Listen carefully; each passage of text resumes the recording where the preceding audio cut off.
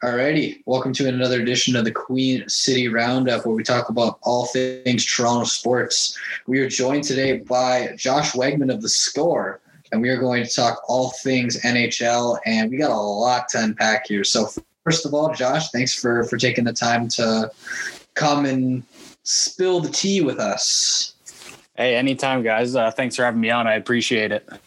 No worries. So let's dive into the meat here. So the NHL obviously announced late in the weekend, I believe it was Saturday night, it was officially kind of rumored that there was a tentative agreement between the NHL and the NHL Players Association for a 56-game season starting on January 13th, 2021. Initial thoughts on that? We'll go around the room. We'll start with Josh.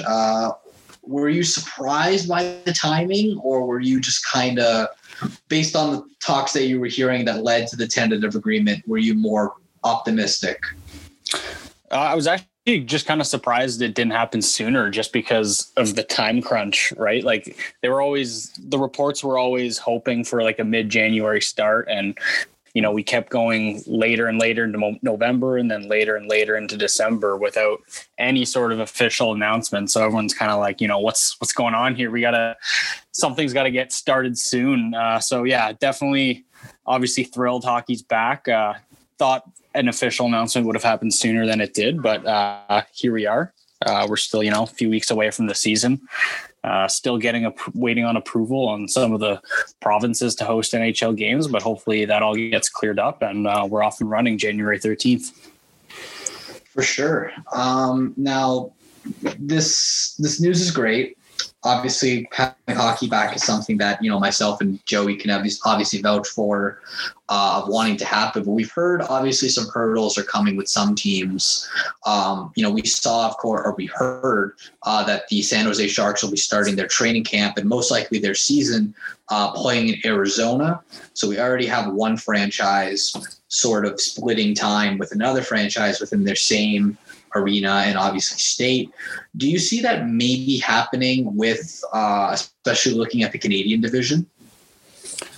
Yeah, it's definitely a possibility. We don't know what some of these provincial guidelines are going to be with allowing NHL teams to play, but it definitely seems like a possibility at this point. I know there was the one report before the NHL announced they were coming back that some of the all the Canadian teams could play in the States. I don't think that's going to happen anymore, given that they already announced the realignment and everything. But I can definitely see maybe they start the season in like sort of a hybrid hub in Edmonton or something like that. I don't know. I think everything will kind of sort itself out and every team will play in their home buildings, but it's really up in the air at this point. Yeah, it's a tricky situation right now, given everything going on in the world.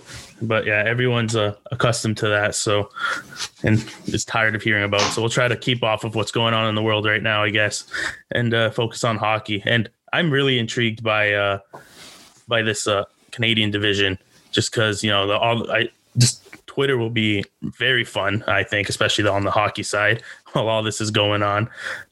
What are your thoughts on the all Canadian division? It's really exciting for obviously a fan up here in Canada. It's going to be really fun. I think 10 games the Leafs will have against Ottawa and Montreal probably, and then maybe 9 or 10 against Winnipeg and the 3 West Coast teams too. So yeah, I think it's going to be really fun. And just from a pure Leafs perspective, it's kind of a nice break, not having Tampa and Boston in your division anymore.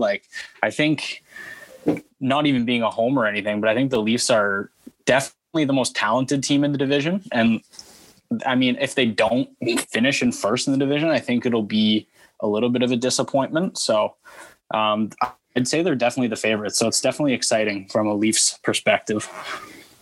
Yeah, and touching on the Canadian division, because we're kind of finding out more and more in due time of how the schedule is going to be lined up. And it looks like on the 13th, it will start sort of normal to many other opening nights where, the Leafs will play the Montreal Canadiens.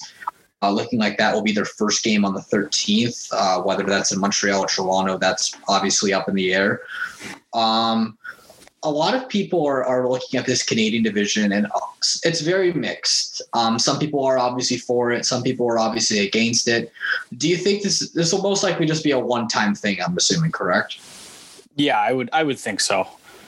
Yeah, because like I know some people like the one that comes to mind is Sid Sixero on Sportsnet was saying like the Canadian division would be obviously great to have. I personally would argue against that just because it doesn't help the whole grand scheme of hockey throughout the country if teams are not in the playoffs and being represented. So let's dive into the Leafs roster here because like it's a lot to unpack. Obviously there's a lot of question marks. I guess the biggest question that I have, and this is obviously a depth question, do the Leafs have the best goalie depth now with the fact that they can roll with 3 goalies on their roster without putting anybody through waivers? I mean, they might. And now that there's the taxi squads, right? I think so. Like, I don't know exactly how the taxi squads are going to work, but the fact that you can keep a goalie on there probably means he doesn't have to clear waivers, right? Because if it was just a normal season, I think Aaron Dell would have had to go through waivers, if I'm not mistaken. But with the taxi squad now, and you can have Dell there, yeah, they definitely have nice goaltending depth, which we're not necessarily used to. I mean, say Anderson or Campbell go down, or say they both get COVID or something, Dell is definitely not the worst third goalie out there. He's maybe like on the lower end of the backup scale, I'd say, but having him as your third goalie is really nice. But yeah, definitely a bonus of the goaltending depth they have now. Mm-hmm. Very true. Speaking of oh, sorry, go ahead, finish. Just even like, hey, say both Anderson and Campbell get COVID or something, then you ought to roll with Dell, and he can't play every night. And I'm watching Michael Hutchinson play is not great, but as your fourth goalie, a guy with like actual NHL experience is always nice to have. We often forget. Yeah, we often forget. Yeah, we could have had a Michael Hutchinson, at least a Western Conference final appearance for Michael Hutchinson. I was hoping for a Stanley Cup just to be like double the burn of having not only Kadri win it, but having Hutchinson win it. But I think the hockey gods are a little more sympathetic. No, they are not. So Joe, you had a question. Yeah, speaking of the depth that the Leafs roster has this season, there's a lot of new faces, with the Wayne Simmons, Joe Thorntons, and TJ Brody. Which one of those do you think are going to make the biggest impact? And is there any of them that kind of worry you a bit, like as a Leafs fan? I mean, I think Brody will definitely have the biggest impact, which is just kind of obvious, right? He's the guy they spent the most on, $5 million a year. I think if you look at the list of Morgan Rielly's defense partners in his entire Toronto tenure, it is a sad list. So the fact that he's probably going to start the season, Rielly and Brody, that's definitely going to help Rielly a lot. I think Brody, he's steady, right? He's not overly flashy. He skates well. He moves the puck. He's not like a guy throwing out huge hits or scoring big goals or anything like that, but he's just going to be really steady, I think. And I also wouldn't be surprised if Brody maybe ends up on the shutdown pair with Muzzin. But even then, that means Rielly could end up with Hull or maybe Bogosian or Dermott or Lettinen. Any one of those guys really would kind of be an upgrade from Cody Ceci. So Brody definitely excites me the most. And as much as I love the Joe Thornton signing, and for $700,000, I mean, you can't go wrong because it can end up poorly, right? But I'm curious to see what he has left in the tank. I mean, the Joe Thornton fan in me wants to believe he can still play, even if he's pretty immobile out there. But that does concern me a little bit. I mean, how well he can get around the ice, and the fact that, so if he's going to be your third line center and say Spezza's your fourth line center, you don't really have, or even if Kerfoot's centering your third line, you just don't really have like a matchup line you can use in your bottom six. So how that all shakes out, I think will be pretty interesting. Yeah, my biggest concern with Thornton is, like you said, his mobility, because the Leafs are such a fast-paced team. I don't want him to really like mess with that with that and just kind of like bring down that whole line with him. But I'm also back and forth on him too, because I'm like, if you have a guy like him in the locker room, I know last season there's a lot of questions about some like Leafs players and their effort and all that. I don't think that happens with a Joe Thornton in the locker room either. So no, yeah, I totally agree. He's going to be awesome for the locker room. I mean, everyone around the NHL loves Jumbo, right? So I think he's obviously really motivated. He wants that cup. So I think he's going to be great for the locker room. And I do think, though, if there's one team in the NHL where he can still maybe thrive and have one last kick at the can here, I do think it is Toronto, just because they're such a heavy puck possession team, right? And Thornton's best attributes are passing and protecting the puck down low. So I think it kind of fits right into his game, the way the Leafs play. So, I mean, that's optimistic thinking, but I do think that helps rather than a team who, wants to chip it deep and crash into the D. Like, that's not really Thornton's game, right? He's kind of going to hover around in the offensive zone. He's hanging a little bit high. He's, I don't know. I think it could work, but who knows? Just because his puck possession and passing skills are still so good in his vision, I think this is probably the best fit for him. I think he'd be fun to watch on like the second power play unit. For sure. Yeah, I was just about to say, because if you put him in the faceoff dot, like in the, obviously in the offensive zone, like he can literally just pass it back, and then his hands are still money. Like you can literally just thread it to whoever's in front of the net, and that can easily be a huge offensive threat. I want to go back to the taxi squads, because I know you mentioned it before about how obviously Aaron Dell will most likely be the third goalie that the Leafs rotate with that.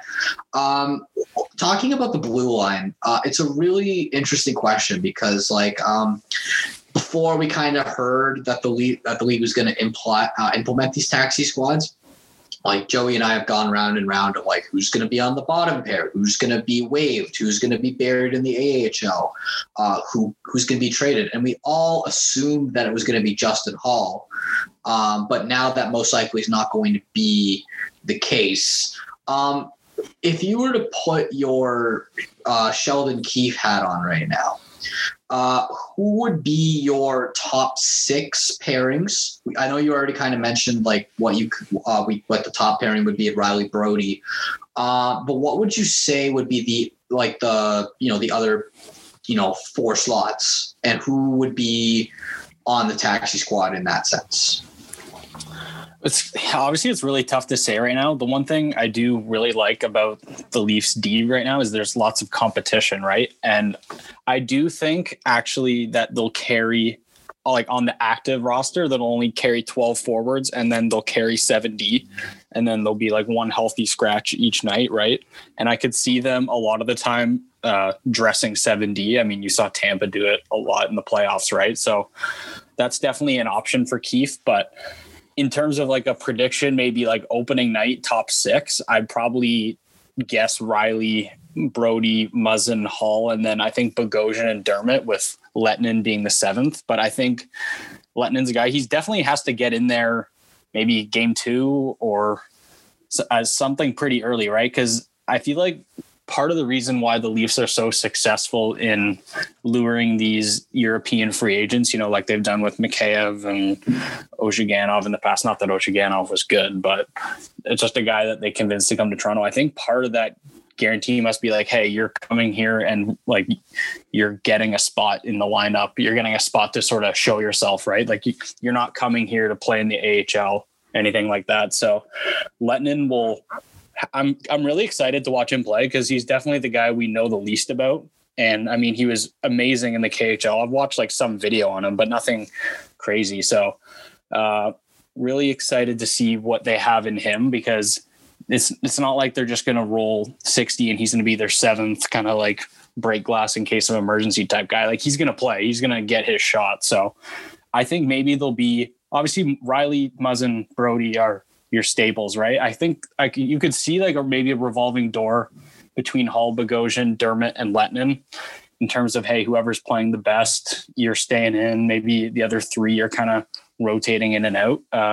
I I do think it's good for Dermott. It'll be some good, healthy competition for him. And same with Bogosian too. He's only on a 1 year, $1 million deal, right? So they could easily bury him if he's not playing well. But yeah, lots of competition there. I think if I had to guess opening night lineup though, Lettinen would probably be the odd man out.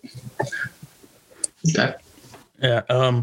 This is a problem that the Leafs have never had on defense for years. It's a good problem, right? Yeah, exactly. It's a good problem. And it's like about time that the Leafs have like defensive depth. But this I'm thinking about like Rasmus Sandin, who I think played pretty well last season too. But I guess with all the depth, you like see him getting his chance with the Leafs on like a more like day-to-day basis, or you think he's just like a call up in case of injury or just on the taxi squad?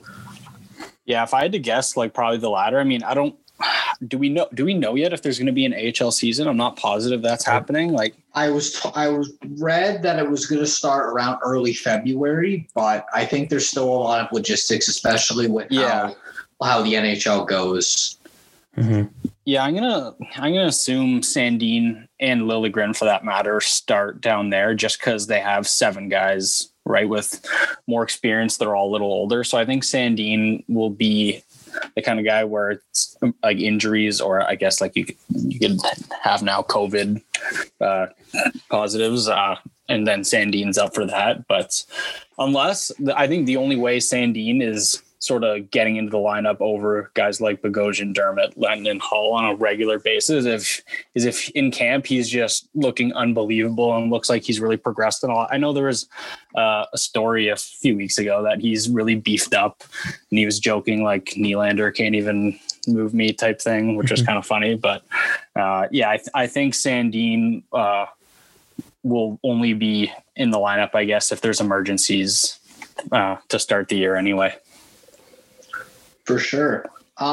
Speaking of starting the year, let's talk Nick Robertson, because that is a great problem to have, in addition to the D problem that the Leafs have. Where does Nick Robertson play? Because you're not sending him back down to junior, because I don't even know if the OHL, I think they want to start again in the new year, but like I don't even know if I would risk sending him down there. Again, like we don't really know about what's going on with the AHL. Like, do you kind of dress him and just have practice with the team? Does he go on the 4th line, 3rd line? Like which center will have the privilege to be the veteran leadership to Nick Robertson? Do you think it would maybe be a Joe Thornton, a Jason Spezza, or do you think maybe Kerfoot slots back into the 30-seat mold?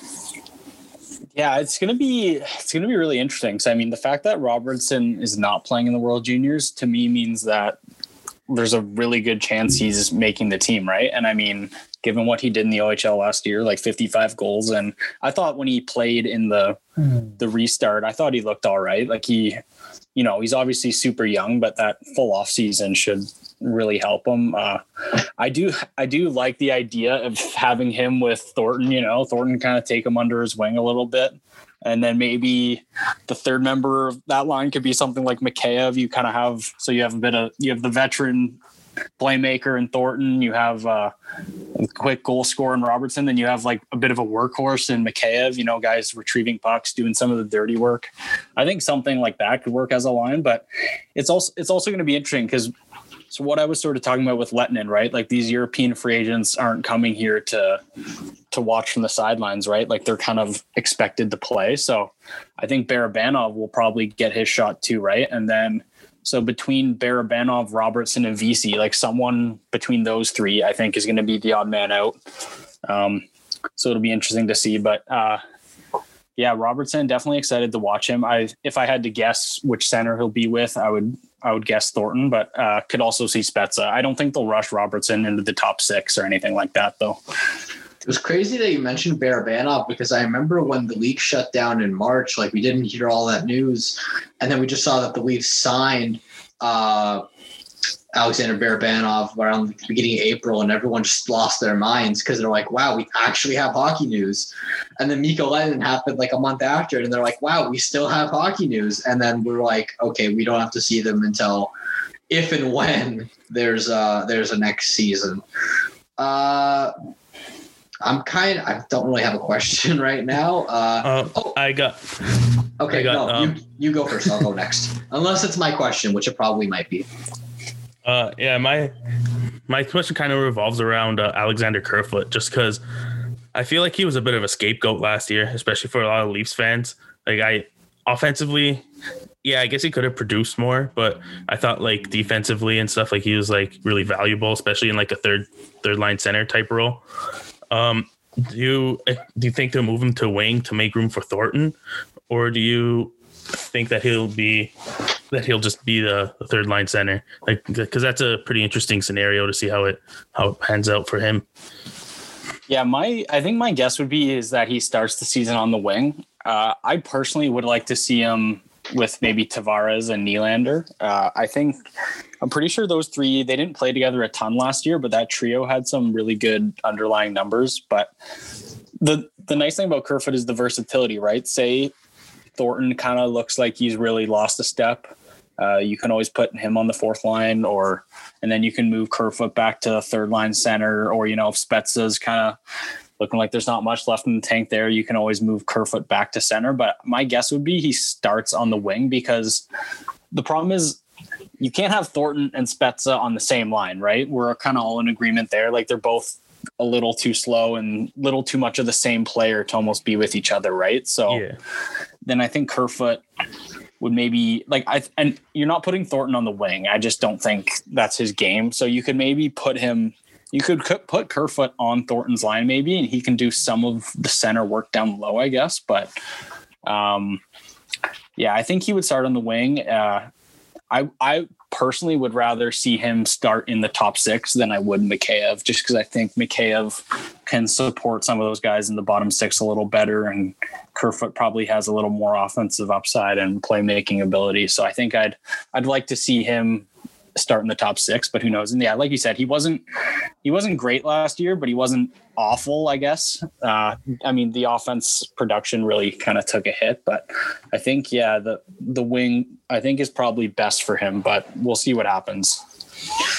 So I have two questions. One I just thought of, and I'll ask it right now. Will we see the Corsi god, Martin Marincin, skate up for the Leafs this season? Oh, God. Sorry, go ahead. Oh, no, I was going to say because this guy's never leaving. This is the new Roman Polak. I hope you all know that.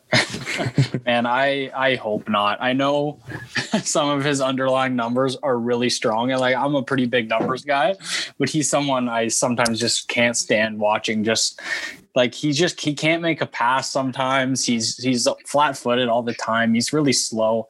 The one thing he is super good at is that guy has such a good stick.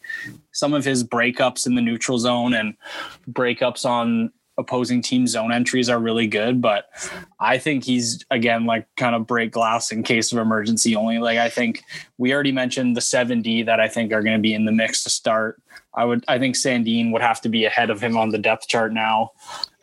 Depending where Liljegren progresses, he might be ahead of him. And then, so I guess you're down to guys like Rosen and Marincin if that happens. So I'm hoping we don't get a Marty Marincin action this year, but history says he'll probably get into at least a couple games. Marincin must be the nicest guy on the face of the planet that they just keep on bringing him back. And he's, for an eighth or for your ninth D, maybe he's definitely not the worst guy to have. He can come in and he's okay on the penalty kill, I guess.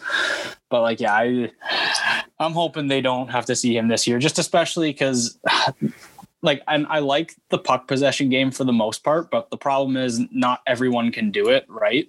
So when Marincin's out there, sometimes he just needs to flip it out because he can't make those cute little passes, especially in his defensive zone. So I don't think it works all the time with him in there. So I'm really hoping we don't have to see him, but I guess a good insurance policy nonetheless. So speaking of depth, there's one name that we all kind of forgot about on the depth chart, and that's Timothy Liljegren. Because I remember everyone was so high on this kid. When he fell to 17th, everyone was literally banging on their desks that the Leafs would pick him. And people had him going as high as I think the top 5, if I'm not mistaken, top 3 even. Do we see him maybe especially when you look at the right side with, most likely it's going to be on the right side depth chart. It'll be like Brody, Hall. I know they said they wanted to play Dermott on the right side. We could see some of that. Then Bogosian. Does Liljegren suit up for the Leafs at all? Or do you maybe think that, maybe the Leafs look at perhaps maybe flipping that asset for something down the line? Yeah, I mean, I wouldn't be totally shocked if he was involved in some sort of future deal, because I think he still has that prospect shine. And like you were talking about on draft day, I was one of those guys. I'm like, oh man, like he's still there, a couple more picks. Then they got him. I was pretty ecstatic, but because I'm pretty sure like the year before his draft year, everyone was talking about how this guy could be like a top 5 pick in the following year. And then I'm pretty sure in his draft year, I think it was either an injury or an illness, or maybe it was like, I might be wrong here. Maybe it was mono or something. And that's he what I really heard, yeah, that's it. So he wasn't as good as in his draft year, but I mean, the ability's there. But I mean, in his call up last year, it was pretty evident that he was not NHL ready. Maybe this long off season will serve him well, and he'll get maybe more physically ready for the NHL. But yeah, I mean, I don't think he'll play much this year because, again, we got the 7 guys, and then Sandin's definitely ahead of him on the depth chart. Hey, we could see him at some point, though. And, I mean, it'll be like you don't want to see him because that means there's injuries. But at the same time, you kind of want to see what you have in him, in a sense. He's still super young, and I think he's definitely an NHL defenseman moving forward, but how early that is kind of remains to be seen, and whether he can be a top 4 guy is still really unclear at this point. But he took a huge step in the AHL last year by all accounts. I mean, I don't watch like a ton of Marlies or anything, but everything you hear and read, he was really good in the AHL last year. Didn't really, he looked a little shaky when he got called up, but I am wishing the best for him and hope he can pan out, but we'll see. I want to take a bit of a turn back to the All-Canadian division. Sure. And I just want to I'm curious who you think would be the toughest task for the Leafs in that division, just because, like you said earlier, the Leafs are probably the most skilled in that division. I personally think the Leafs are running away with this division unless they leaf it up, which is very possible. But yeah, who do you think would be their toughest competition in that division? I really think it's the Calgary Flames this year. I don't like the Markstrom contract for them long term, just because I wouldn't necessarily pay a goalie. I think they gave him $6 million a year for 6 years. I think that could take an ugly turn at some point, but in the immediate future, that's fills a pretty big need for them. I mean, he's like a legitimate number 1 guy, right? And they have a really good defense. I mean, I know they lost Brody to Toronto, but Tanev is a pretty solid replacement for him, even though he pretty much has nothing offensively. He's still a pretty solid defender. I think Calgary is definitely the second best team in the North, and I think if Toronto doesn't win it, my money would be on Calgary to finish first in that division. Montreal again looks pretty good too. Suzuki and Kotkaniemi took some pretty big strides in the return to play. They looked pretty legit, especially for Kotkaniemi. That was a pretty much a 180 considering the season he had last year. And now you bring in Toffoli and Josh Anderson. I don't like the Joel Edmondson signing for them. I really don't think he's that good. So their defense still kind of worries me, but I think Montreal's pretty solid too. But honestly, Edmonton, I think we could see some regression from Edmonton. Bringing the same goalies back. They don't have Klefbom for the entire year. Their power play was so good last year. It's almost like it's just due for some sort of natural regression in a sense. I know they have super talented players there, but I could see some regression from Edmonton maybe. Vancouver, obviously, they lost some. I know they got Nate Schmidt, but they lost Tanev and Stetcher. They lost Toffoli, and I want to say they lost one more forward, but Vancouver's not looking as strong. And they lost Markstrom, right? And I don't think Holtby's very good. So I definitely think Calgary is the biggest threat for Toronto. So who would you say the most overrated team would be? That's tough. I think probably Edmonton or Vancouver. I mean, I guess there's some people out there who are really high in the Jets.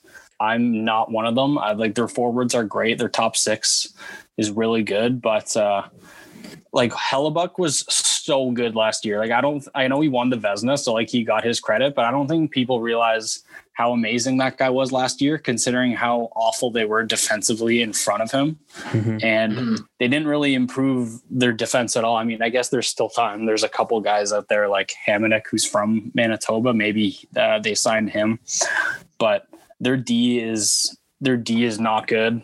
And you got to kind of expect Hellebuck's not going to play otherworldly again this year. I know he's a really good goalie, but I think that's a team that's going to get scored on quite a bit, even though they do have a really good goalie. So when you look like, we don't want to take up way too much of your time here, but now with the new imposed playoff format of the top four in each division now going to make the playoffs, who do you think? I know you said that Toronto and Calgary would most likely be your picks to come out of the new North Division. Who do you have coming out of the West, Central, and East? I mean, the West is the top three is pretty obvious, right? I mean, Colorado, Vegas, St. Louis should those three teams have an easier path to the playoffs, I think, than any other teams in the NHL, just given that the rest of that division, right, is Anaheim, Arizona, LA, Minnesota, and San Jose. The three California teams are all like three of the bottom 5 or 6 teams in the entire league, right? And then, I mean, Arizona and Minnesota are nothing to write home about. The fact that one of them is going to get into the playoffs, possibly. I mean, I wouldn't rule out LA necessarily.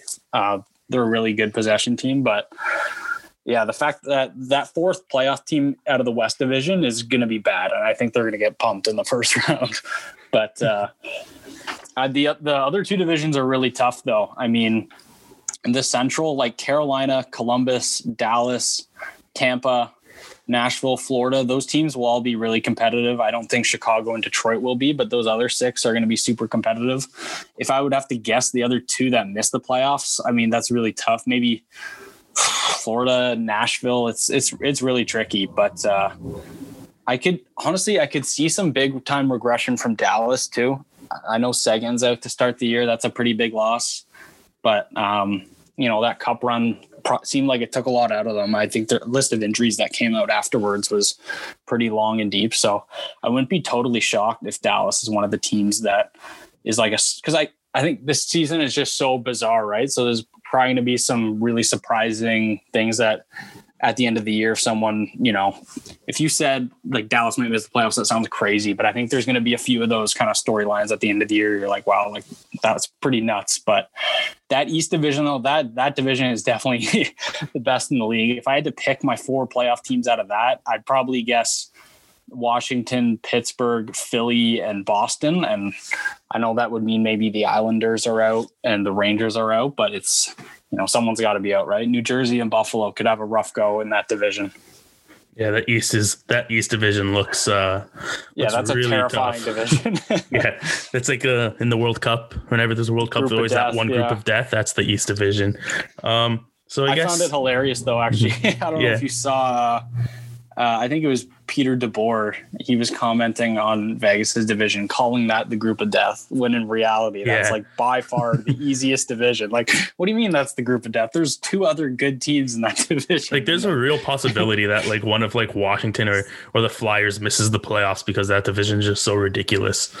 No, yeah, exactly. The fact that, like Minnesota or Arizona, I would probably put my money on Arizona. The fact that Arizona is probably going to make the playoffs maybe, and then a team like maybe the Islanders or Flyers, Penguins, like don't make it. Like, it sounds crazy, but like it could legitimately happen. So it's definitely going to be a bizarre season. Yeah.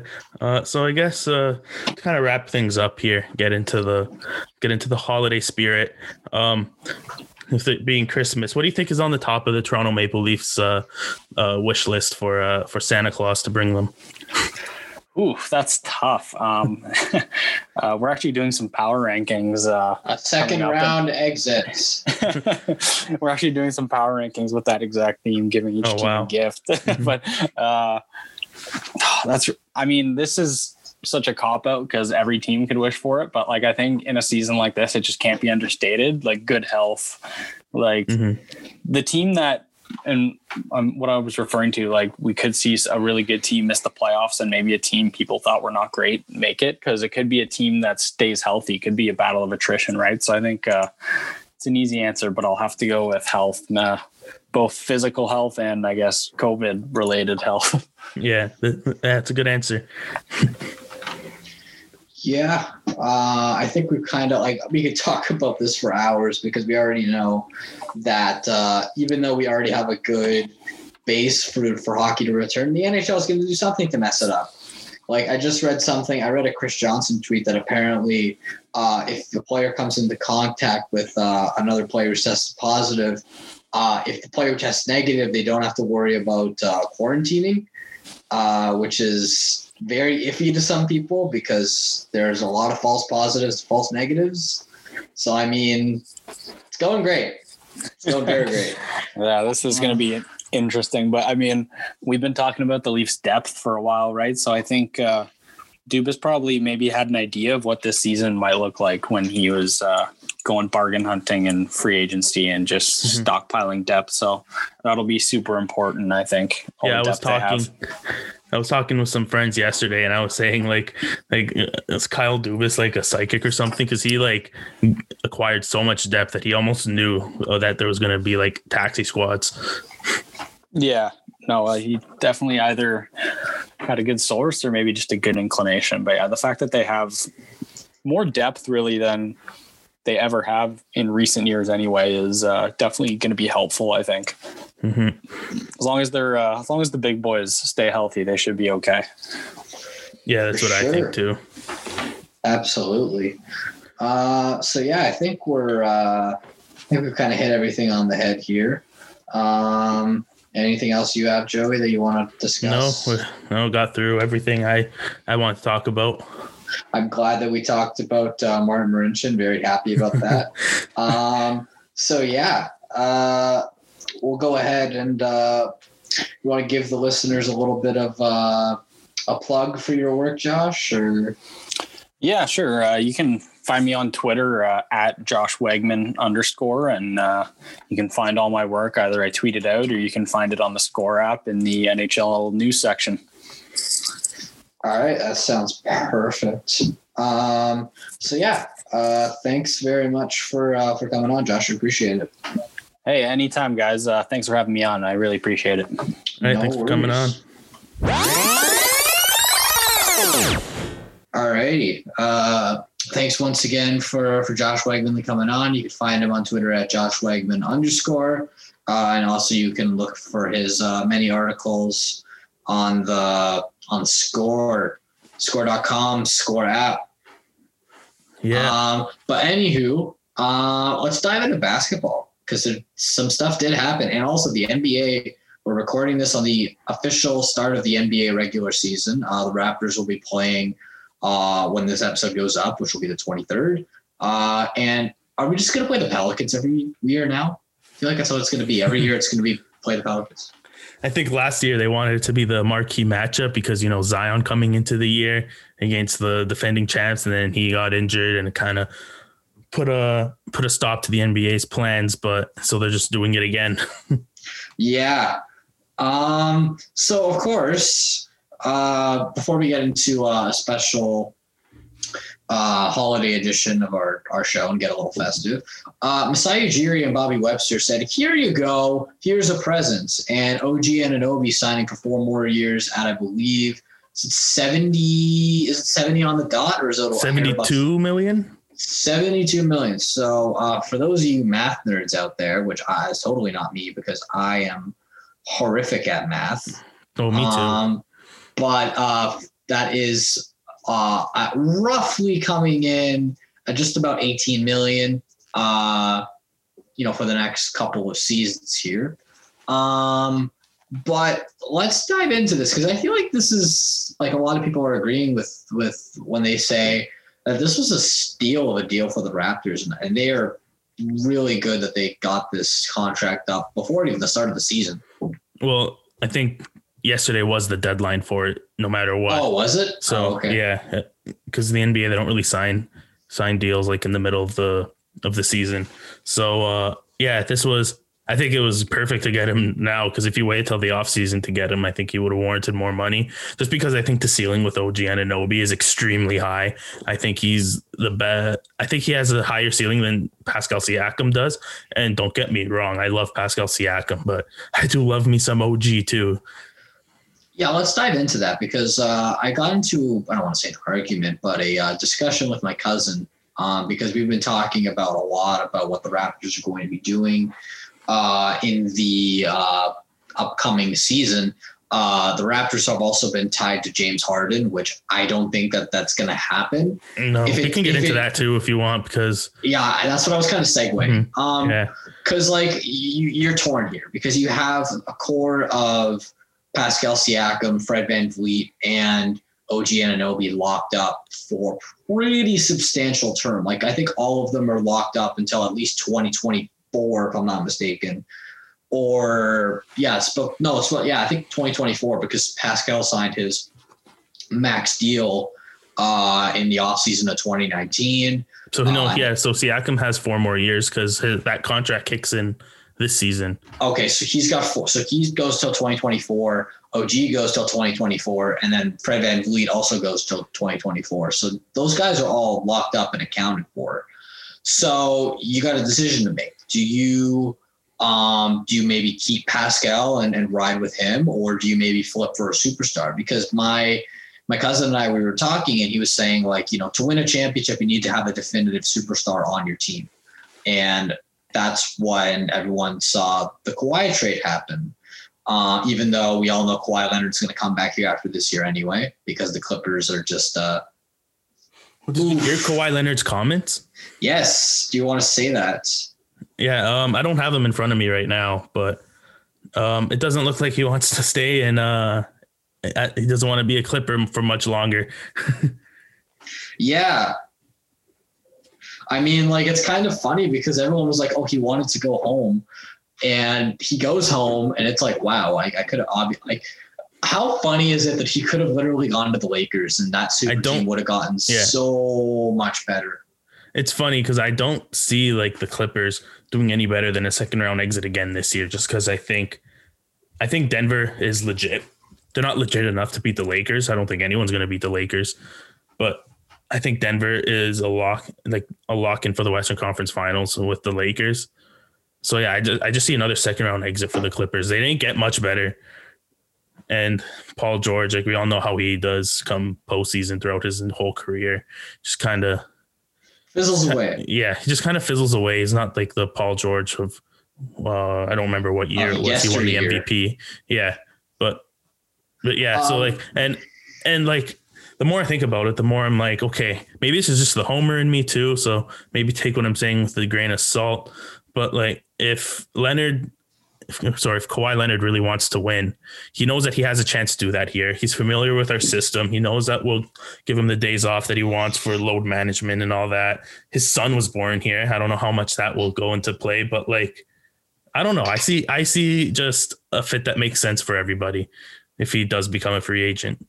I'm wondering if Masai staying or going will have a huge factor. I think it will, just because like it looks like they had a really good professional relationship. Mm-hmm.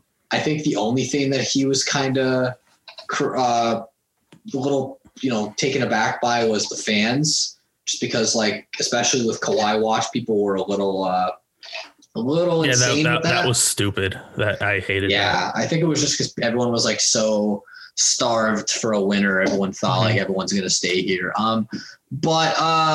Anyways, going back to James Harden. Yeah, let's go back to Harden, because like I was talking to like, again, like in this conversation that we had, and he was like, Siakam would be probably fair bait, and that was apparently from an inside source, one of the asks, which was funny because I heard Jaylen Brown's name if the Celtics were involved in that, which like I think that would be stupid if they literally traded one of their best, probably their best rising star player for a year, maybe, of James Harden, probably.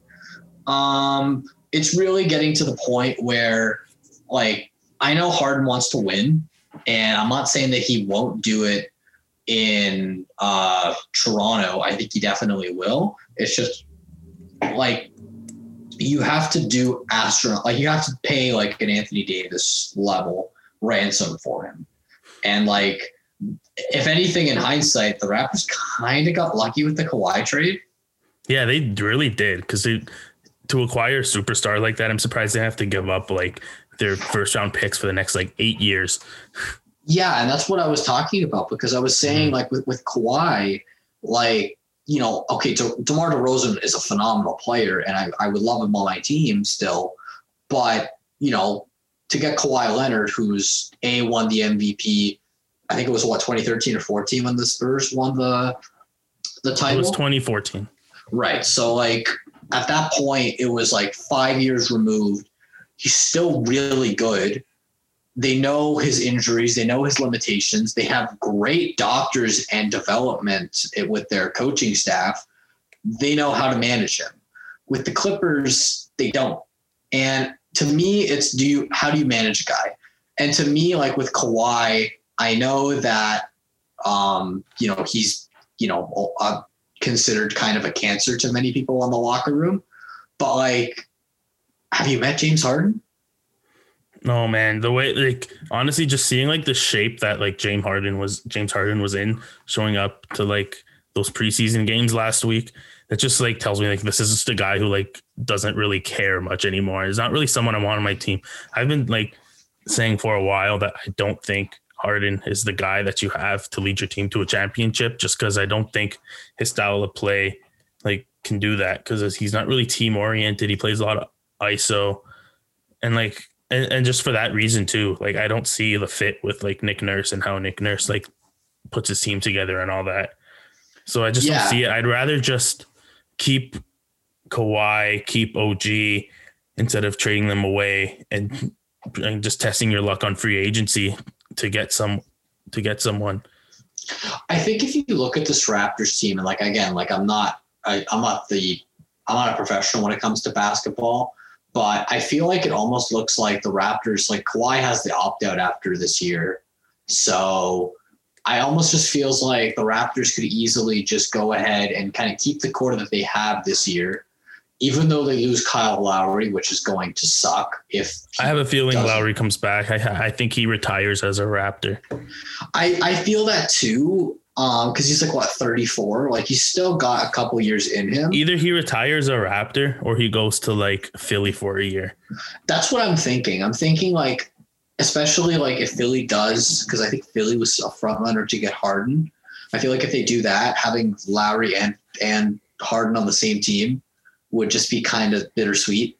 If it happened not in Toronto, but if it happened elsewhere.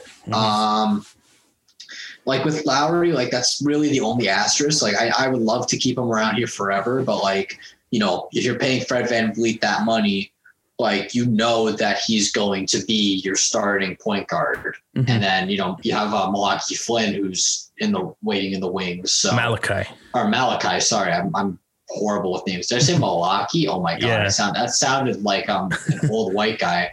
Oh my God. But yeah, it's one of those things where it's like the Raptors are stacked when it comes to their shooting guard depth. Well, when it comes to their backcourt. Yeah, their backcourt, they're loaded, especially at point guard. Like I honestly see a situation where maybe like a Kawhi comes back, it's almost like, you know, who do you take out of on the court? Like if you trade for Ibaka, because like I think like Ibaka's not going to stay there more than the 2 years he signed. We're just like we were talking about the Leafs with earlier. Like that's a good problem to have. It's not a bad thing to have too many good players. It's just like, do you want to pay somebody, you know, $18 million to sit on the bench? You know what I mean? It's like you gotta be able to. That's the NBA for you. Like there's a lot of really good players that come off the bench, but like even then, like let's say Kawhi does end up coming back. There's potential of a starting five of Baines has the option for next year. I can't remember if it's a team or player. I think it's a team. All right. So let's say they bring him back and you have Boucher at center There's possibility to have one of those two will be starting. It might be more like of a 1A, 1B type of thing with those two if they come back next season. And then you'll have Van Vliet and one of Flynn, possibly Davis, possibly Flynn, possibly Powell starting on the other guard spot. You could start either one of them, honestly, and especially if the development goes well with Flynn. This is assuming Lowry doesn't re-sign with us either. And then there's Siakam, and then OG, and then you still have Leonard there too. So that's a championship caliber team. I honestly don't know how things are going to go, especially with the uncertainty of this season. But like, two things. One, after seeing preseason basketball, I'm really excited to see the season start. Especially now with seeing the Nets, a little worried that it's going to be a kind of a battle for the top 4 seeds. But I think the Raptors are definitely there when it comes to at least getting one of those 4th seeds. I've learned to never underestimate what Nick Nurse can do with what he has. I was honestly waiting for you to say, don't underestimate the heart of a champion. I'm just like, bro, like you're a year late on that reference. No, I've said that too much on Twitter. Over last season. It's crazy. Like Nick Nurse just knows how to get the best out of everybody. Like you saw that last year too, when the Raptors kind of exceeded expectations and they were like a few turnovers or a few less turnovers away in that game 7 from winning that game. I think the Raptors lost that series more than the Celtics won it, but whatever, what's done is done. Honestly, I still stand by this, that the Raptors beat themselves in game 7. They did. Celtics, they had what, like how many turnovers? It was like 23 turnovers, something 23, which like never happens, especially for a team that was really good. Especially on a Nick Nurse team. Exactly, right? Like it's really really insane. And think about it, and that was also with Siakam like struggling too, with their best players struggling. So like now, I mean, obviously not having Ibaka and Gasol. And also having a full packed stadium will impact players' morale, just because like a lot of people are driven by the fans. But I think, to be fair, it's going to be more of an uphill climb than it was last year, just because like there's going to be a lot of teams that are obviously better. Like Brooklyn right now is literally just curb stomping the former Golden State Warriors. And it's not looking good. I feel like it's going to be one of those things where I look at Brooklyn and I'm like, I see probably they get maybe the number 2 seed after Milwaukee. It's crazy how deep Brooklyn was. I was talking yesterday to some friends and I said like Brooklyn is so deep that they can trade for James Harden and still have really good depth just based on the amount of depth they currently have. Yeah. And it's crazy. And like, the thing is with Brooklyn, like, you know, they've always been kind of like that team that's like near the bottom of the standings. Like they're not spectacular. And if they do make the playoffs, it's because they, you know, I don't want to be a dick, but it's because they sucked. Well, they made that trade a few years ago when they first moved to Brooklyn that really altered their franchise for like the next like half decade. When they traded for Pierce and Garnett and like gave away like all their draft picks basically. Yeah. And worth noting, I hope I don't jinx this. I feel like the Raptors have not missed the playoffs since the 2013-14 season. Since they traded Rudy Gay. Yeah. Since they traded Rudy Gay, they've been in the playoffs. So like this team mindset right now is really, really high. And I want to see I feel like the ceiling is going to go like very far with this core. And like, are they NBA like champions caliber? Maybe not close from what they were before, but they're still up there. Like they're still. I think they're a lock for the second round, and they could make the. Like they could make it's not out of the realm of possibilities for them to make the conference finals. Yeah, it's like one of those two, to be honest. Like that's personally what I think. But yeah, like just to wrap up, like the Raptors talk, like there's still a lot of speculation. There still hasn't been any games yet.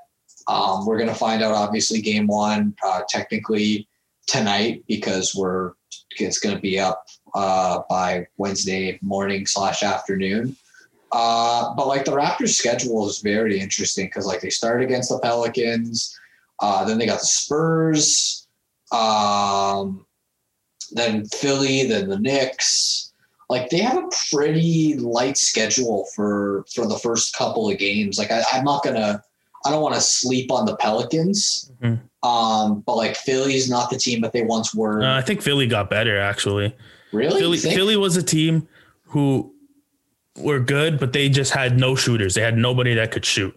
Now they add Seth Curry and Danny Green to the mix. Like they finally have their like shooters now, and you still have Embiid who's just a force, and Simmons can really dish the ball out and play elite defense. And Tobias Harris can still drive to the rim every game. Yeah, I think that's a solid team there. Like they're like, yeah, and then also there's a possibility that they trade for Harden too. So who knows with them? I don't think they're a team to be taken lightly, Philly. True.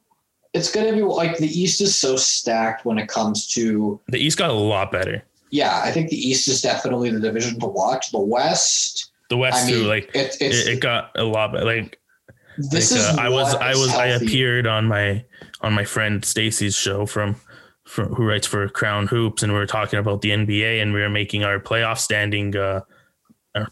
standings predictions, and it's tough going 1 through 8 in each conference.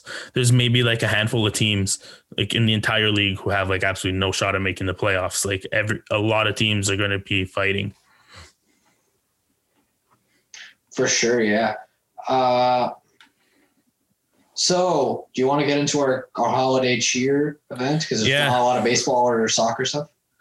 Yeah. Other than Vanny signing with LA, which good for him. Wish him the best. People were so upset about that. To be honest, it's literally, he wanted another challenge. He did everything that he could with this core. Yeah. Boredom is a real thing, and it's just like, and also like, you don't want to stay at the same job forever. Like TFC, like the door will always be open for him to come back. You want to do something else. And if you look at the LA Galaxy, if you're an MLS fan, they are hot trash. Yeah, they are actual garbage. It'd be fun to see what he does there with that team. Right.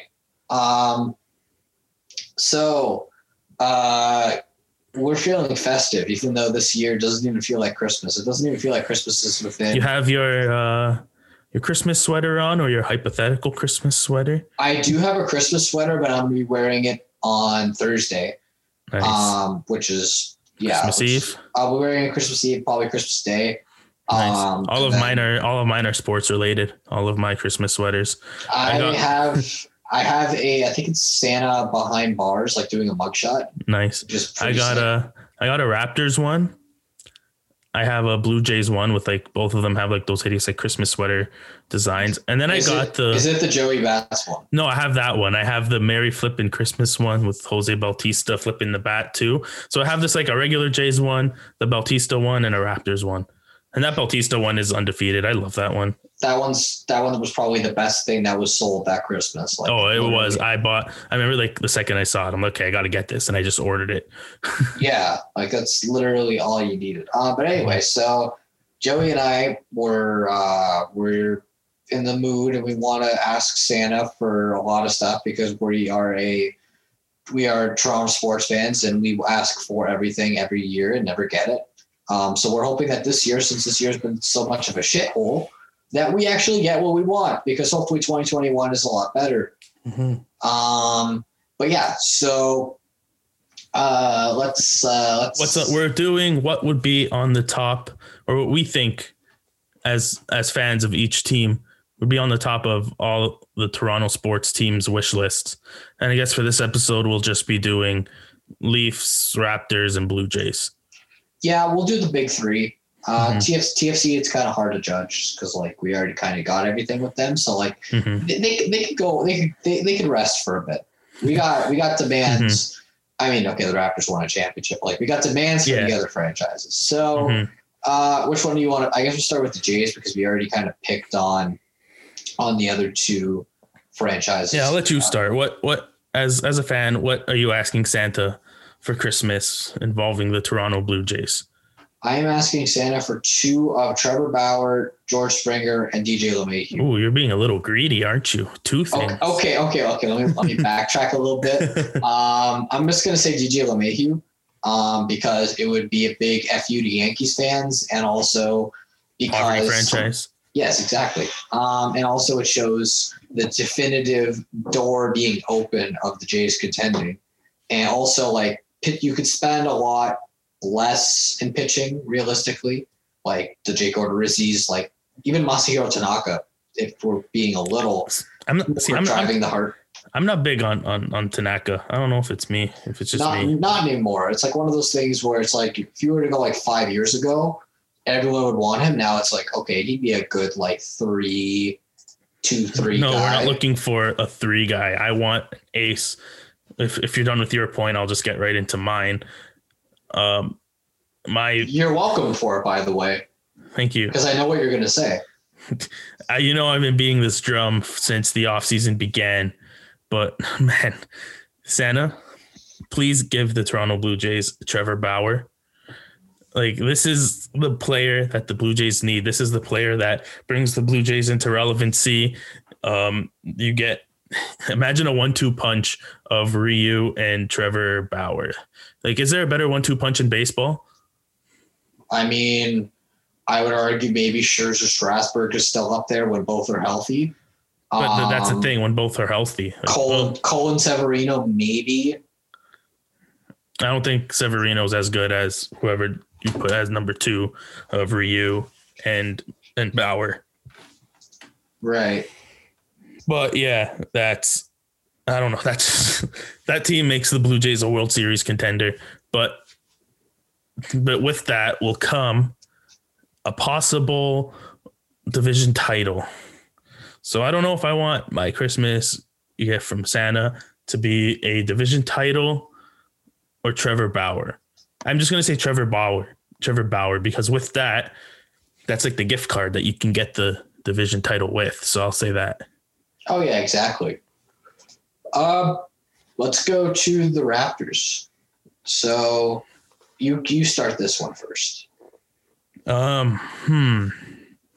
This is tough.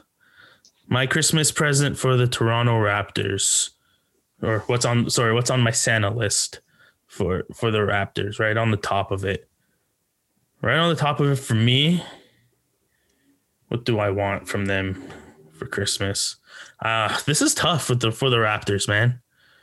I'll say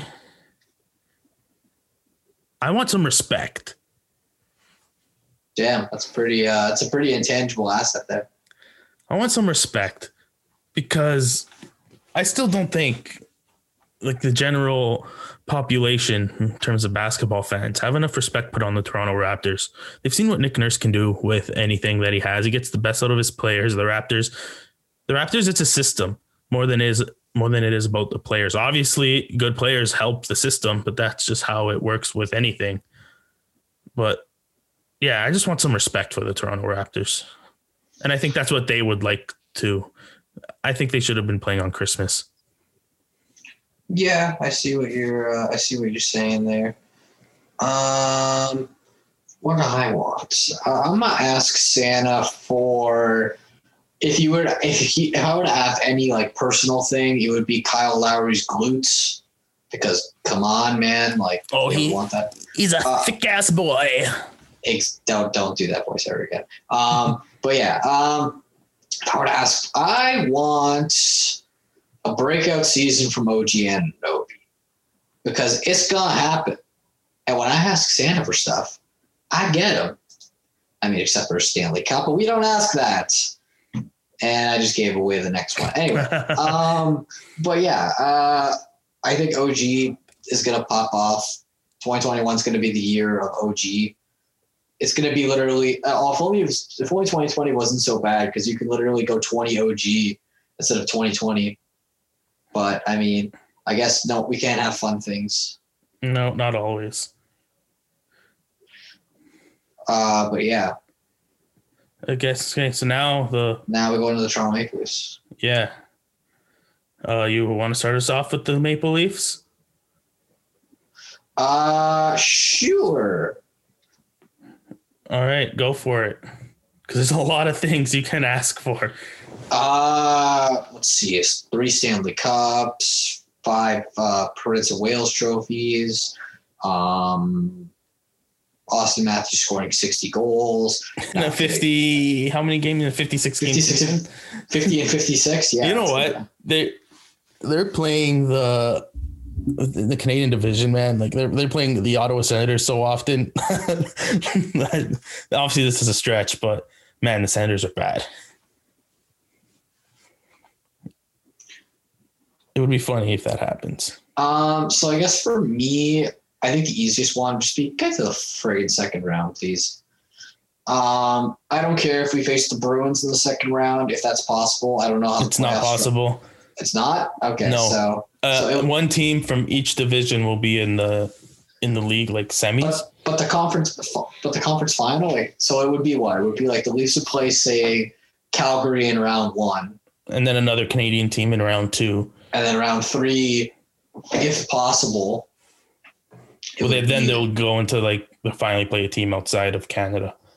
Which would probably, like, if it was the Bruins, then I'm imagining, like, I'm hoping in that situation, because by like the spring, summertime, we sort of kind of see some normalcy return, hopefully, and maybe we get Maple Leaf Square back, but that's a stretch. Who knows? Another thing that I'll add, and I hate to be like one of those people that keeps asking for more and more and more, but I want Maple Leaf Square back. I miss it. Yeah. Maple Leaf Square and Jurassic Park. And I'm hoping that once people kind of get, their shit together and vaccines and all this other stuff, that like we kind of get it again. I'm hoping by like at least next fall. And like people are going to say, oh, it's going to be so long from now. It's going to be like, bro, we literally got to December from the longest march of our lives. It's not going to be forever. We're in the final stretch, people. Just be yes. All right, you try and top mine. I think mine's pretty legit.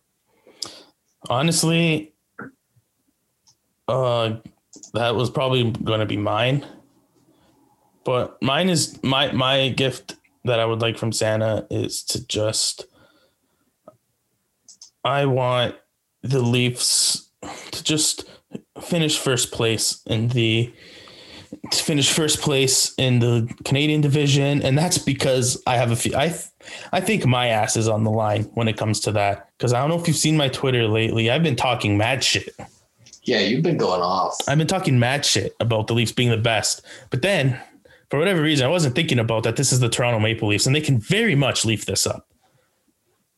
And I think everybody knows what I mean when I say they're going to leaf it up. I just hope they come in first place and win around.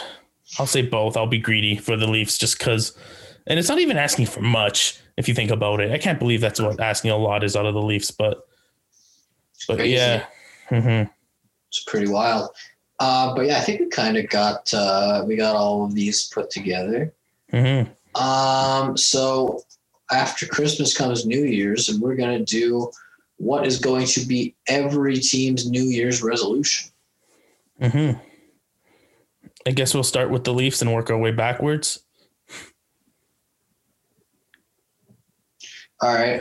So New Year's resolution, play better defense in front of Freddie. Done. My New Year's resolution would be just like play hard. I know there's been a lot of things said about the Leafs, about their heart and about like their effort levels and all that.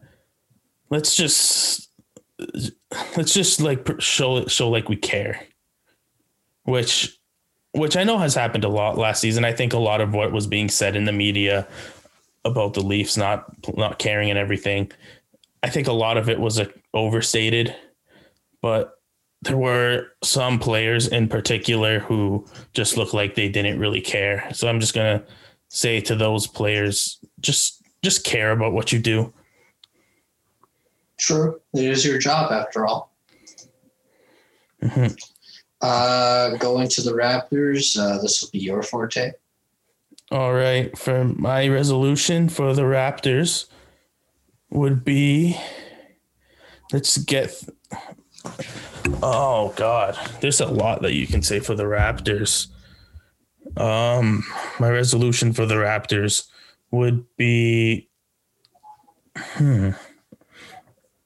let's get through having to stay in Florida. Let's just be smart while staying in Florida during a pandemic. Let's try not to get the virus in Tampa, where they live in like the Wild West, and there's like a lawless state there when it comes to treating the virus. This is very true. I feel like a majority of the players are going to treat this very respectfully and reasonably, but I mean, again, this is the NBA we're talking about. Mm-hmm. So, like, who knows? For me, I'm just going to say my New Year's resolution is going to be just pretty much, what would be the word to say? Don't do anything reactionary. And for fans to not call for trades every 5 seconds. Like, oh my God, yeah. Just chill. Everything will be fine, and you'll be ready to deal with it once the season comes to a close. Like, it's gonna happen, but I mean, just kind of be patient with this team, because like, they gave us a championship. It's pretty brutal. Yeah. Yeah, I feel like Raptors fans now, they got a taste of winning and they don't want anything else. So yeah, it's tough, man. It's tough on Twitter seeing like all these like players, like they're so quick to trade Siakam already. It's it's almost like everyone wanting to trade Marner too after the play-in round, which was. I wonder who that was. Yeah, God, what an idiot. Mm-hmm. What an actual pissy idiot. Mm-hmm. But yeah. So now going the back Blue to Jays. I have I'll go. I'll start us off for the Blue Jays. Let's play better defense. Let's be more responsible with our base running. Okay, how about just let's be baseball smart. Just because last year I feel like they struggled a lot when it came to defense, and they made a lot of base running errors, which came into costing them some like pretty close games, which could have helped them in the standings to avoid Tampa Bay in the playoffs when they made it there. So let's just be smart out there on the diamond, boys.